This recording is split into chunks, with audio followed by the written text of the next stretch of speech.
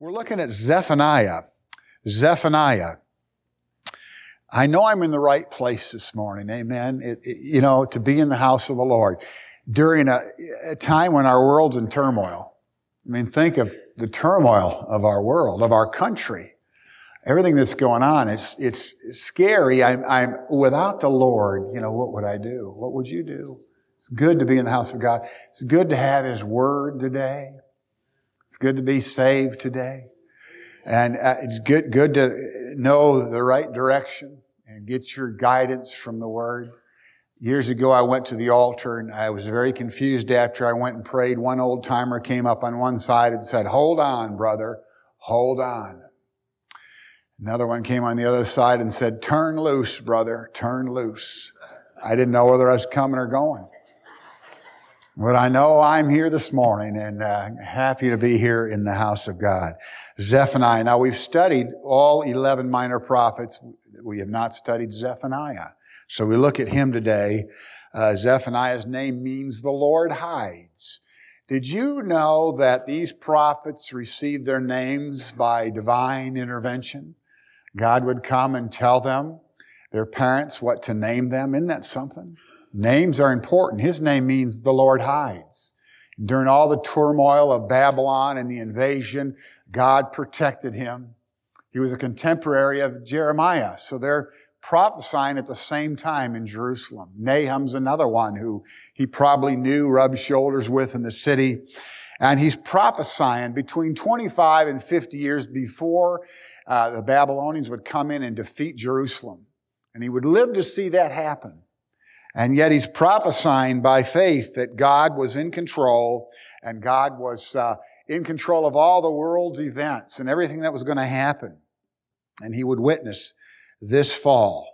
Though the cover is worn and the pages are torn and the places bear traces of tears, yet more precious than gold is this book, worn and old, that can shatter and scatter my fears. We look at the Word of God today in the turmoil of our world, we find comfort. Zephaniah chapter 1, verse 7, and we're going to read verse 14. We will be in chapter 3. Stand with me. I know it's a custom here. We will continue that. Good tradition. Some traditions are good.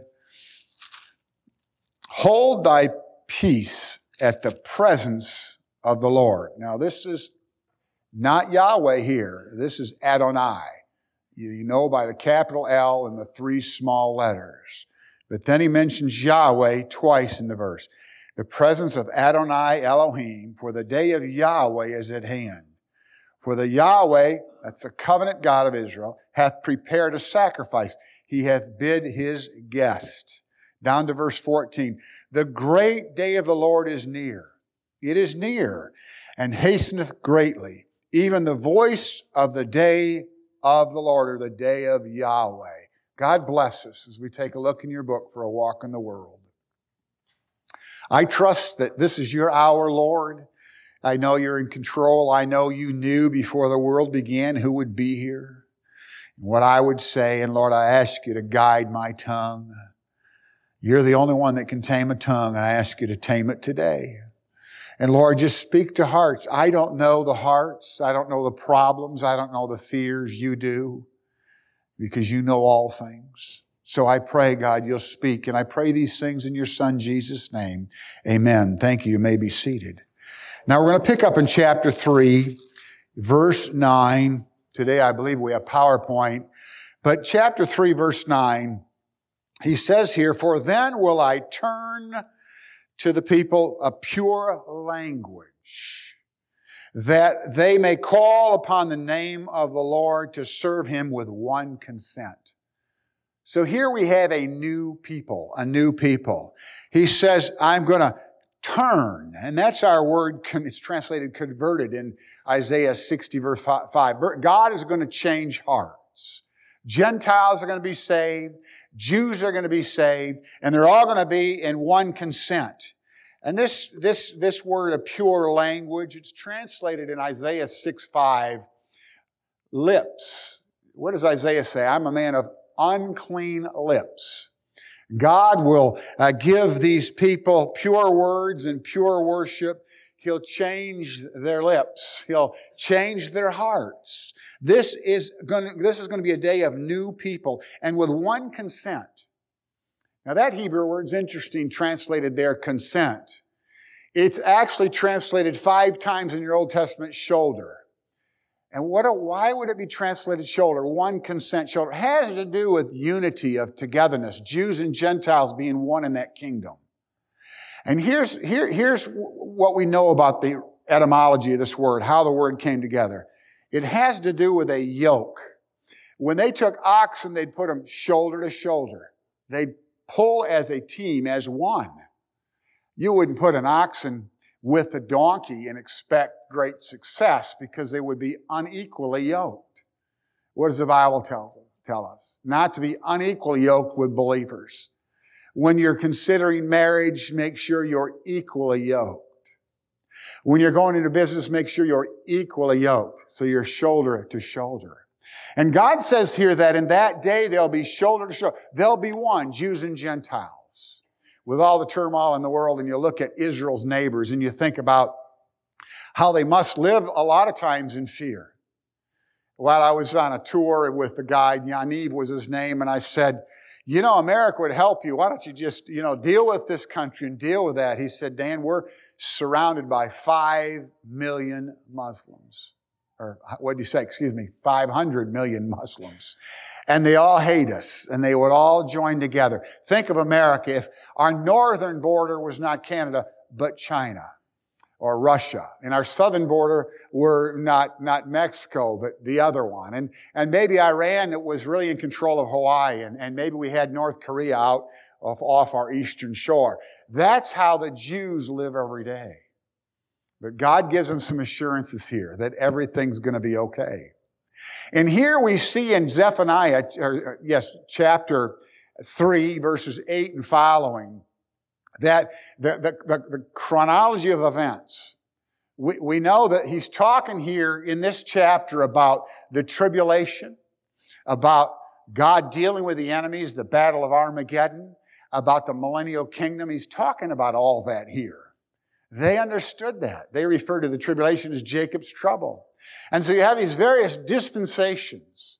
And most of us are dispensationalists. We believe there are different time periods throughout history. God never changes, but certainly things change. Let's just say this was a dispensation of the law. All you folks under the law, wouldn't that be tough? All those regulations and ordinances, and that's a dispensation of the law. And then you have Jesus come, and of course we know that He died on the cross, and so you have the cross right here that divided the old covenant from the new. And then we have the dispensation of the church, or we call it the grace age. And that's this great dispensation that you're in. Sorry, folks, you're not in this one. That's the law, and then we have the church, and then we have this rapture of the church. All of a sudden, these folks are going to disappear. They've died and gone. Now they're raptured out. And then we have this terrible dispensation called the tribulation period, where the man of sin, the Antichrist, picking on Harold, he's going to be here and he's going to set up the mark. And for 7 years, we'll have this terrible, terrible dispensation of terrible torture. God's purpose is to get Israel on her knees so that they get saved. The remnant is going to be spared. And then after that dispensation, we have this great battle where He deals with the enemies of Israel.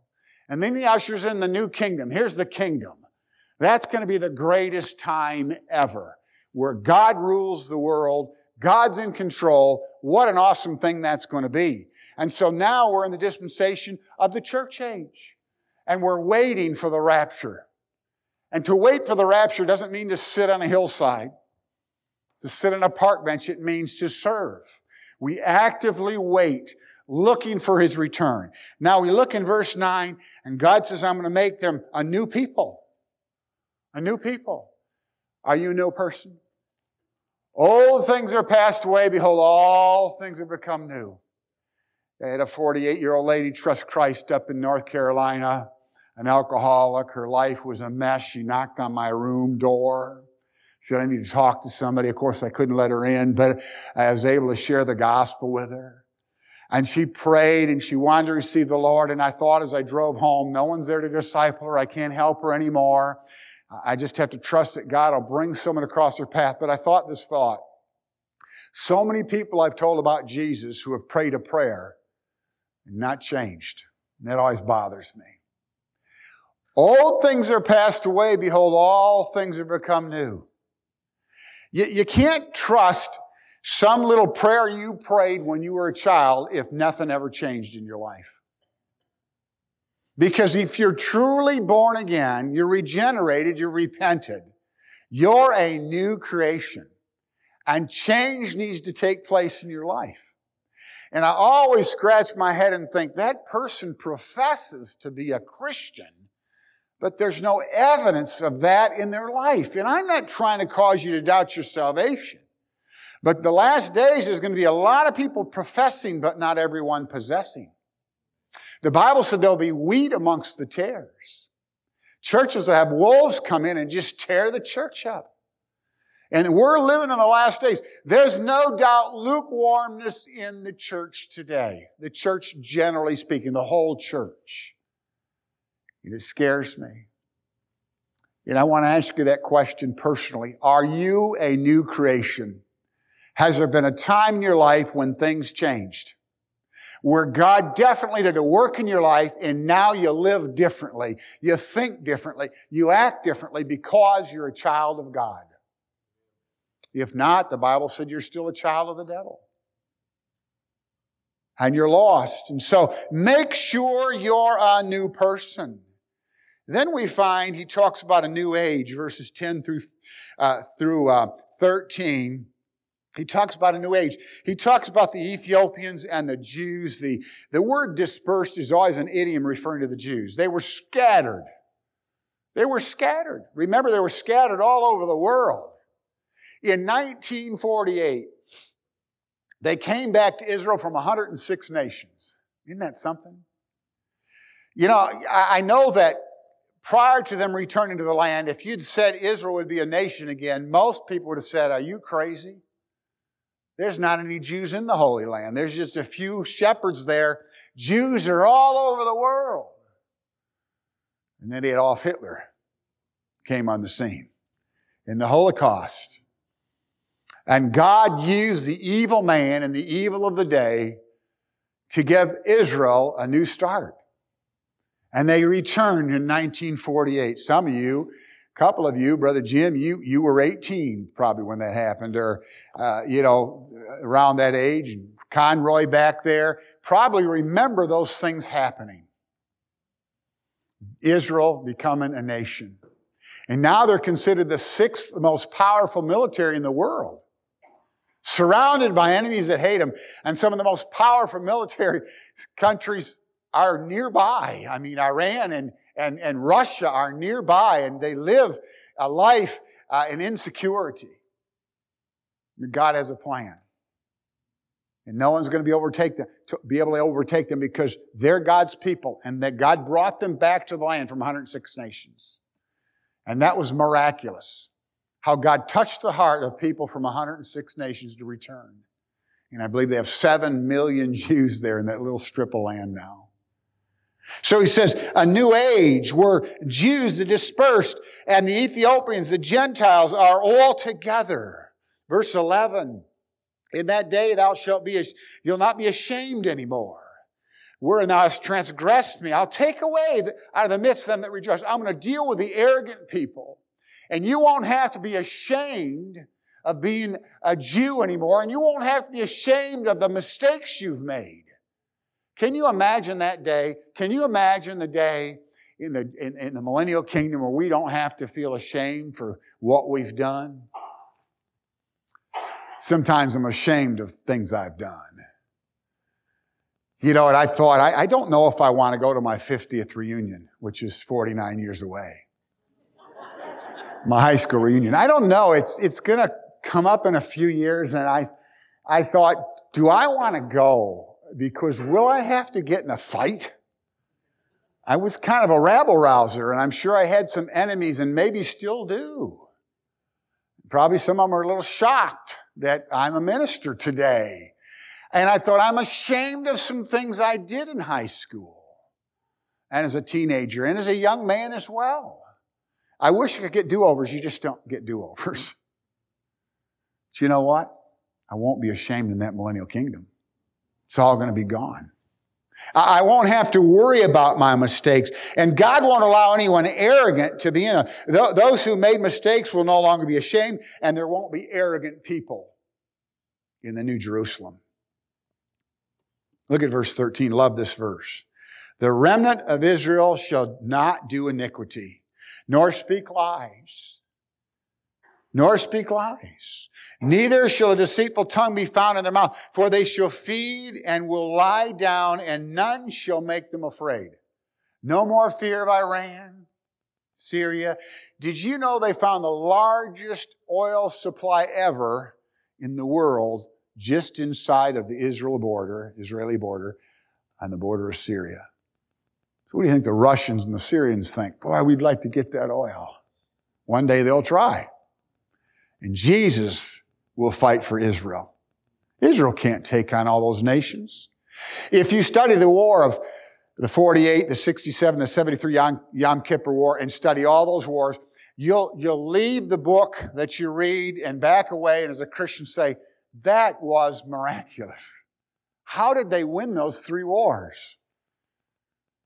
But the big war of Armageddon, they won't be able to win without the Lord's divine intervention. Jesus Christ will fight for them. And that new age, that millennium will come. So here he says, there's a new day coming. The remnant will be back in Israel. They'll regather. They'll be there. No more shame, no more fear, no more sin. Oh, I like that. Sing, O daughter of Zion. Shout, O Israel. Be glad and rejoice with all thy heart, O daughter of Jerusalem. Praise God. I mean, that's going to be a time where Jews and Gentiles are together in this coming kingdom. And I look forward to that kingdom. Between now and then, we have a rough road. Life is hard. Each one of you carries a cross. Each one of you could say, oh, it's been a rough week or month or year. There's been some difficult times in your lives because this is a cruel, wicked, uncaring world. Why are we told to cast all our care upon Him? Because no one else cares like Him. I mean, I pray for people. In fact, this morning I prayed for several of our elderly people. I called their names out and I said, God, help them with their health. And Lord, they really struggle. And I prayed for them this morning. But no one cares like Jesus. No one cares like Him. He cares. He cares. And we know Frank Groff, the writer who, was out, his family was out and he lost his family as they drowned in a ship and his wife wrote him and said, all your kids are dead. He wrote that song, He Cares, I Know He Cares. He cares. He cares for Israel. He cares for you. And I don't understand why all these bad things happen, and sometimes they happen to good people.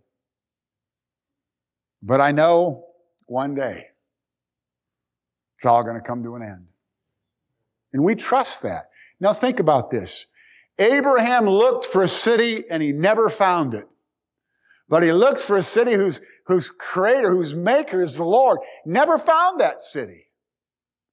And we're supposed to look for the coming of the Lord. And we're supposed to look for that city. And we're supposed to live for God and hope and anticipation that one day He's going to come. And we may not live to see that. But it's going to come. And Abraham will see it. And you'll see it. And I'll see it. What a day that's going to be. The new age is coming. And I'm not talking about the liberal new age movement on the earth. I'm talking about a new age with God on the throne of heaven. He says, sing and shout and rejoice. He says in verse 15, He's going to deal with your enemy. Now remember, they're about to be overtaken by Babylon. So this is a prophetic statement that has two meanings. David would write about his own trials and trials of the future. David would talk about his friend betraying him, talking about his own difficulty, and then Jesus being betrayed as well. This is the same type of prophecy. He's talking about Babylon, and he's talking about the future of Israel when all the enemies will attack her. He says, the Lord hath taken away thy judgments. He hath cast out thine enemy. The King of Israel, even the Lord, Yahweh, is in the midst of thee. Thou shalt not see evil anymore. Can you imagine that new age, no evil? Jesus Christ is the King of Israel. And He's on His throne. He's on His throne. He just keeps on. He says in verse 16, don't let your hands be feeble or weak or faint. He says, fear not, fear thou not, and to Zion let not thy hands be slack, feeble or weak. Don't be discouraged. Stay strong in the Lord. His time is coming. And he says here in verse 17, I like what Zodiades says about this. The Lord thy God is in the midst. There's His presence. And He is, and of thee is mighty. There's His power. And He will save. There's His protection. This word, Hebrew word's translated in your Bible so many ways. It's translated rescue. Rescue. Rescue the perishing, care for the dying. He's going to rescue Israel. He's going to save them from disaster. They're without hope, surrounded by enemies. And you know, in your life, without the Lord, you're without hope and surrounded by enemies. Did you know that? Marvel not if the world hates you. Jesus said, they hated me. They're going to hate you. So nice to have believers to call and to depend on. Fellowship's so important in your life. You really need other believers in your life. So nice to have that because we're in a world that doesn't care about us. We're pilgrims just passing through. I like what it says there. He changes to the first person. God says, I will gather them that are sorrowful for the solemn assembly. I'm going to pull everybody together for a solemn assembly. He says, and he says here, who are of thee to whom the reproach of it was a burden. Behold, at that time, I will undo all that afflict thee. He's going to deal with the enemies.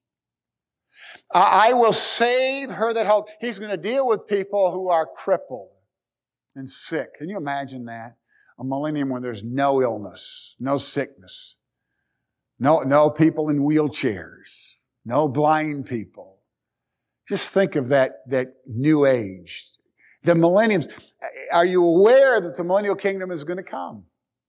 We're going to be raptured. We're going to come back with Him and set up the kingdom. We will rule and reign with Him. The 12 will be leaders during that time. The apostles. And he says here, He'll rejoice. He'll rest. He'll sing. In verse 19, he said, I'll undo, I'll gather, I'll save. He says, the enemy will be driven out. I will get them praise and fame in every land. Here are the Jews who are looked down upon by most of the world.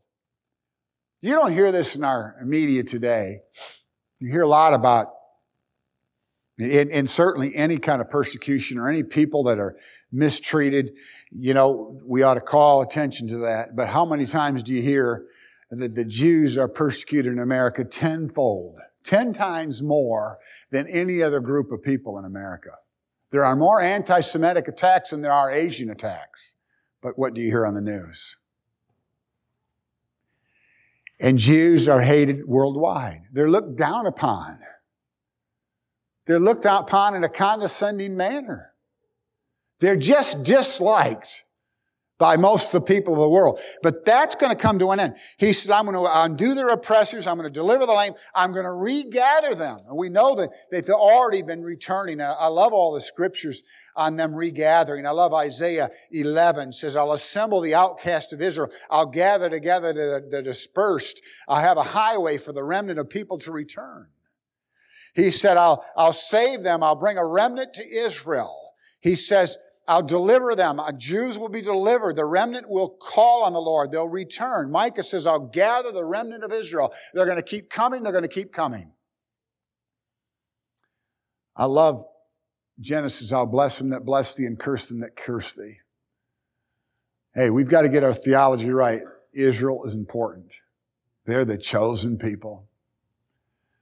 And God's going to protect them and save them and set up His kingdom, and they're going to be a big part of that kingdom. And He says, I'll make them a name. Look at verse 20. I will make you a name. I love what Revelation says. In Revelation chapter 21, it says, behold, the tabernacle of God is with men. And it goes on to say, and there was a great wall and high, and they had 12 gates, and the gates 12 angels, and the names written thereon are the names of the 12 tribes of the children of Israel. Think of that. Think of the names on the gates of that holy city. The Jews, their names will be there. Isn't that something? Joseph's name will be above a gate. And Ephraim and in all the other ones, Levi, in all 12 names will be on those gates. God's going to make a name for Israel. He's going to make them something. These people that have been treated badly and looked down upon for centuries will be treated great. And they'll be something. Do you know millions of Jews were killed in Russia? And 6 million in the Holocaust? I mean, you just read the history of the suffering of the people of Israel. No one's been scattered in 100 plus countries except the Jews. But boy, one day they're going to be something, aren't they? God is going to make something special of them. And He'll make them a praise. He says, I'm going to make you a name and a praise among people. People will actually praise the Jew. Instead of treating them badly and looking down upon them, they'll actually praise them. Boy, aren't the Jews great? Isn't it great that we have this holy city and Jesus the Jew sits on the throne and we can go in the gates of the 12 patriarchs? Boy, thank God for the Jews because it's Jesus the Jew that brought us salvation. And they'll thank God for Abraham and Isaac and Jacob and Joseph and all the brethren and all the tribes, the 12 tribes. And that kingdom will be set up and the headquarters will be Jerusalem. And from there, Jesus will rule the world. There'll still be sin in the world, but there'll be justice. Justice.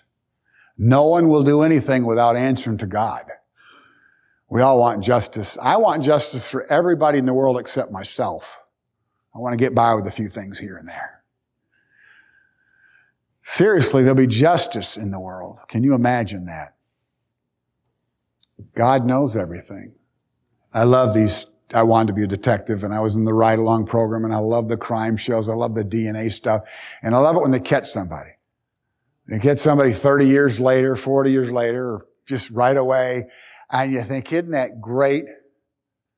But do you know 90% of people get by with murder and don't get caught? Or do they? God knows it all. The eyes of the Lord are in every place. And you don't get by with anything. Everything will be accountable. The Lord knows. The Lord knows. He's all-knowing. He's all-powerful. And He says here, I'll make you a name and a praise. And that's our word tala, which you get our word hallelujah from that word praise. Praise the Lord is the Hebrew word hallelujah.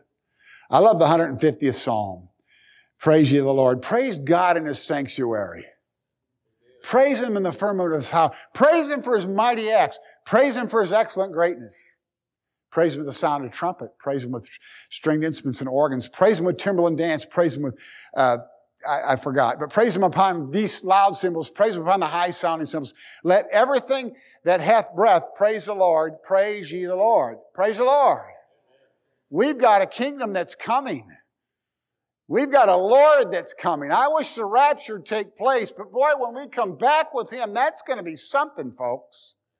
All the evil we see, it'll all be unraveled, and the wicked people will all answer. And the Bible said, every knee will bow. Every tongue will confess. The agnostics, the false professors, those who belittle Christians and make fun of God will all be on their knees begging God and confessing that Jesus is Lord. But if you're not saved in this generation, in this age, it's too late. It's too late for them. We're supposed to pray for our leaders. I know a lot of Christians are always really riled up about the way the country's going and who's in charge. And my thought is, we can pray. The Bible says men are going to get wax worse and worse. Our country's going to get worse. But we can pray as long as believers are in the world. We can pray and trust God. And when we're raptured out, the Bible says no one will stand with Israel. Think of our country when we're gone. They'll all say, Israel, yeah, they have resources. Let the Russians go there and get oil. They won't bother us. And none will stand with Israel. None. Not America, not anyone. And that's when Jesus has to intervene to spare his people. And when those 144,000 get saved and they begin to preach Jesus and masses of Gentiles get saved, oh, what a thing that's going to be, the tribulation with all the tragedy in the tribulation, but all the salvation of souls in the tribulation. And then when it's getting so bad nobody can bear it anymore, Jesus comes back and we come with him. Wow, that's going to be something. There's a new age coming. There's a new age coming. Are you a new person? A new age, a new person. And then, of course, a new song. A new song. Verses 14 to 20, we've already read. Sing, O daughter of Zion. Music's a big part of our lives, and singing's important, and we need to praise the Lord. I love 1 Thessalonians. It says, and I'm paraphrasing, we need to make the choice to rejoice. We need to have the attitude of gratitude. You know, ask your spouse, am I negative? Am I critical? Am I grateful? Some of you say, I'm not asking, so I know what the answer will be. We need to have the attitude of gratitude. We need to rejoice because Jesus is coming. Do you believe that? Do you believe there's going to be a rapture all of a sudden? It could take place today. I'd miss the chili supper for the rapture. Yeah. Because I'd like to just spend time at his table for a while. God's in control, folks. Quit worrying. Be anxious for nothing, but in everything, prayer. Prayer takes your anxiety away. In the middle of the night last night, I'm awake. And I thought, Lord, I need some sleep. And he said, well, you need to pray. He didn't speak in an audible voice, but I realized I needed to pray about some things. And I had a good time of prayer. And just that laying in bed talking to him was so reassuring. Because he just gives you a peace after prayer that everything's going to be okay. Everything's going to be okay. Everything's fine, and for the believer, all things work together for good. Doesn't say they are good. They work together for good. And God is on the throne today. I'm so excited to know that he's in control. If Joe Biden were in control, I'd be very worried. He can control the weather, but he doesn't control much else. I'm joking. I pray for him. I want him to succeed. I really do. And I have to pray for him. And I have to pray for God to save him. That he could know Jesus. Wouldn't that be awesome? It can happen. But I know that the ultimate authority in our world is Jesus. And he's coming again. Let's pray. God, thank you for your word. And the assurance from Zephaniah that the day of the Lord is coming and it's not going to be good. But the tribulation period will bring about the salvation of your people. And then ultimately the kingdom will come. Lord, I'm glad I don't have to be there for the tribulation period. And I pray, God, for Israel to be saved and for them to have peace, but knowing that you're the only peace in this world, the Prince of Peace. I pray, God, you'll speak to hearts. And if there's anybody here that doesn't know Jesus, that they'll come today and say, I want to meet the Lord. I want to know Jesus. I need that assurance and peace in my life, Pastor, and I come this morning. Lord, our altars are always open for prayer. I don't know the hearts, but we know that this is your time. You've spoken to hearts I don't know, but hearts you know. And I pray you blessed now in Jesus' name. Let's stand and sing.